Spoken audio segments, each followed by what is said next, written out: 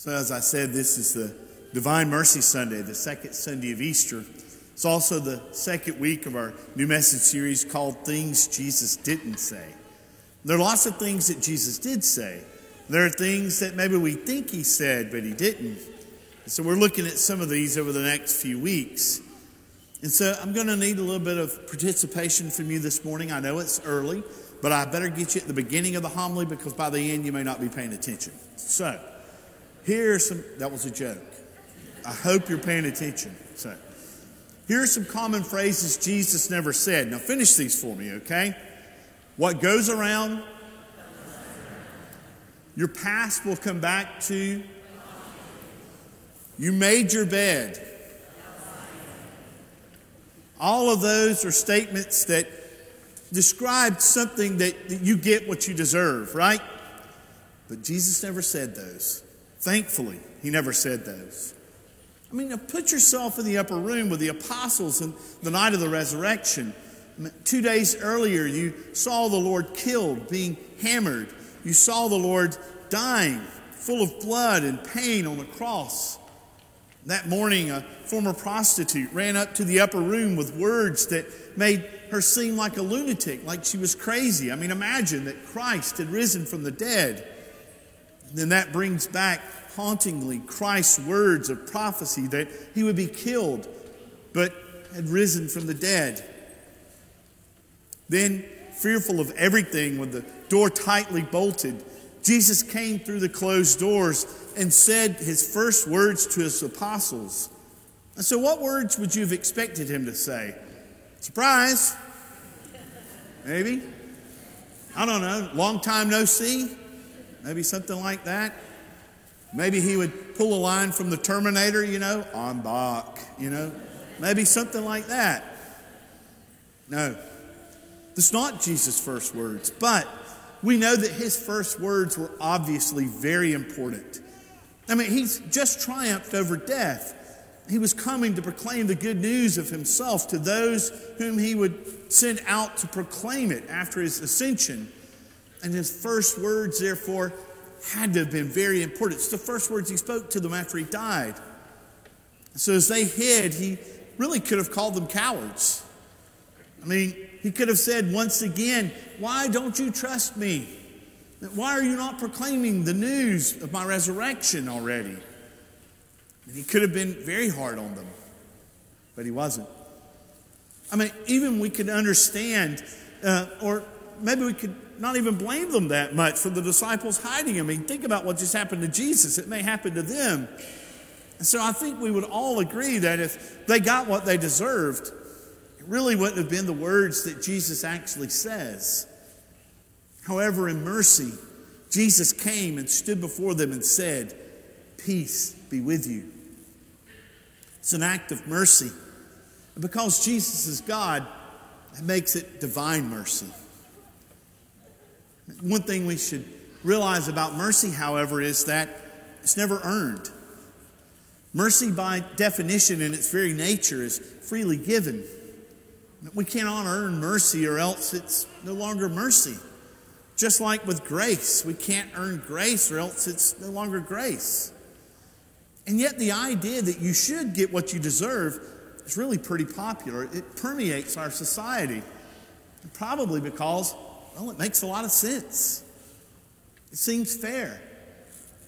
Think about it. And we could list full of transactions, all these things that happens. We go to work, we get paid. We hand over some money and we get food or coffee or a place to live or maybe a vehicle. A farmer plants and gets a harvest. A child disobeys and gets time out. Now, for me, it wasn't time out, but get time out now. A student works hard or they don't, and they get a fair grade. I mean, it's no wonder we come easily to believe that what we get is what we deserve. But there are really just too many holes in this thinking. You probably already wondered to yourself, did a hungry infant deserve to be born into a region of the world where food is scarce? Does the Ukraine, Ethiopia, and other war countries really deserve what's happening to them? I mean, we could come up with a whole list of things that don't make sense, that obviously are not deserved. We might even say an amen when we read a quote like, Salvation is God doing for us what we cannot do for ourselves. But do our stress levels, our maximizing self-talks, and our latest attempts at spiritual improvement really believe that? Of all the good in your life, is any of it worth a blameless, perfect human, let alone the Son of God, dying a painful death for you? On the other hand, if you produce perfect behavior, incredible generosity, and you were kind to everyone you met, starting today and for the rest of your life, would you have really earned what Jesus has done for us, what He's done for you? Well, you can breathe a sigh of relief because Jesus never said you get what you deserve. Jesus said things like, your sins are forgiven. Go and leave your life of sin and forgive them, for they know not what they do. And as He hung on the cross, He told a remorseful criminal, truly I tell you, today you will be with me in paradise. The criminal realized who Jesus was and what Jesus was doing for him. And as they were both dying nailed to a cross, the criminal asked for mercy. Now, that criminal didn't have a chance to climb down from that cross and start reading his Bible or going to Mass or say a rosary or a Divine Mercy chaplet. He didn't have the opportunity to get involved in his church or to be a part of helping his community. He had none of that. He had no opportunity to earn what he was asking for from Jesus. And yet, Jesus freely gave it to him. And like that criminal, we have no chance to earn mercy from God. But we have every chance to show Him love, generosity, and our obedience. Not as payment, but as worship. And doesn't following Jesus as worship make so much more sense than adding another one of those more transactions in your daily life? So thankfully, we don't get what we deserve. We get God's grace and God's mercy instead. If God gave us what we truly deserve, we wouldn't want it. We definitely wouldn't like it. Because of our rebellion and sin, we don't deserve mercy. We deserve justice. So if we don't get what we deserve, how do we receive what Jesus has to offer us? While we desire mercy, it may not be too easy to receive it. We often get in our way. But we reject mercy from God and from others because of various impediments. At times, pride is an impediment. When we are prideful, we rely on our own strength.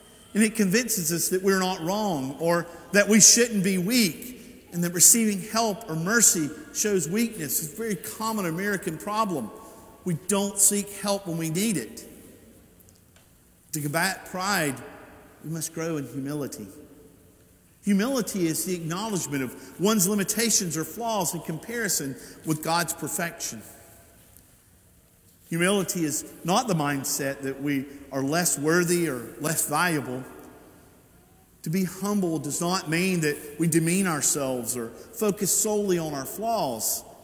Rather, humility reminds us to see ourselves from the perspective of God and to see that we have dignity and worth in being His children.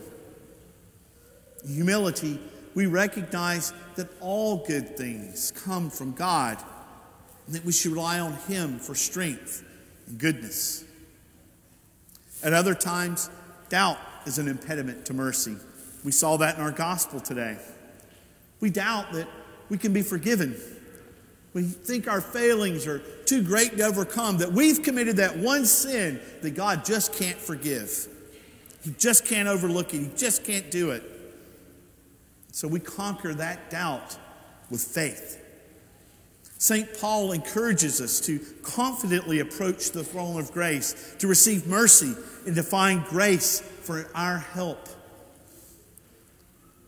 Another common impediment to receiving mercy is shame. Shame is a painful feeling of distress caused by the consciousness of wrong or foolish behavior. Shame can be as good as it helps us to identify our sins, but it can also be dangerous because we might let it rule us. Mercy is greater than shame. And God teaches us to bring sins to light and face our failures. But it must not stop there. Receiving mercy leads us to give Him our sins, to let go of that shame. So when we are hungry and someone offers us food, we grow in humility. When someone else forgives us for our wrongdoing, we experience forgiveness, healing, peace. When someone else counsels us in our doubt, our faith grows. When we experience mercy from others, we experience the presence of God. So this week, I want to challenge you to take opportunities to receive a work of mercy, not just to give it. I encourage you to give it as well, but to receive it. Perhaps you rely on another to take care of you when you're sick or serve you when you need help. Or ask someone close to you to honestly and lovingly admonish you. Or maybe ask others to pray for you. Ask God to help you notice the moments that you could receive mercy, not just give it. Nothing shows us the mercy of God more than when He invites us to this divine meal of mercy by receiving Him in the Eucharist, body, blood, soul, and divinity. We have some young ones ready to receive Him for the first time today. And what a joy it is to share in that mercy that God offers us by coming to this table and altar to the supper of the Lamb.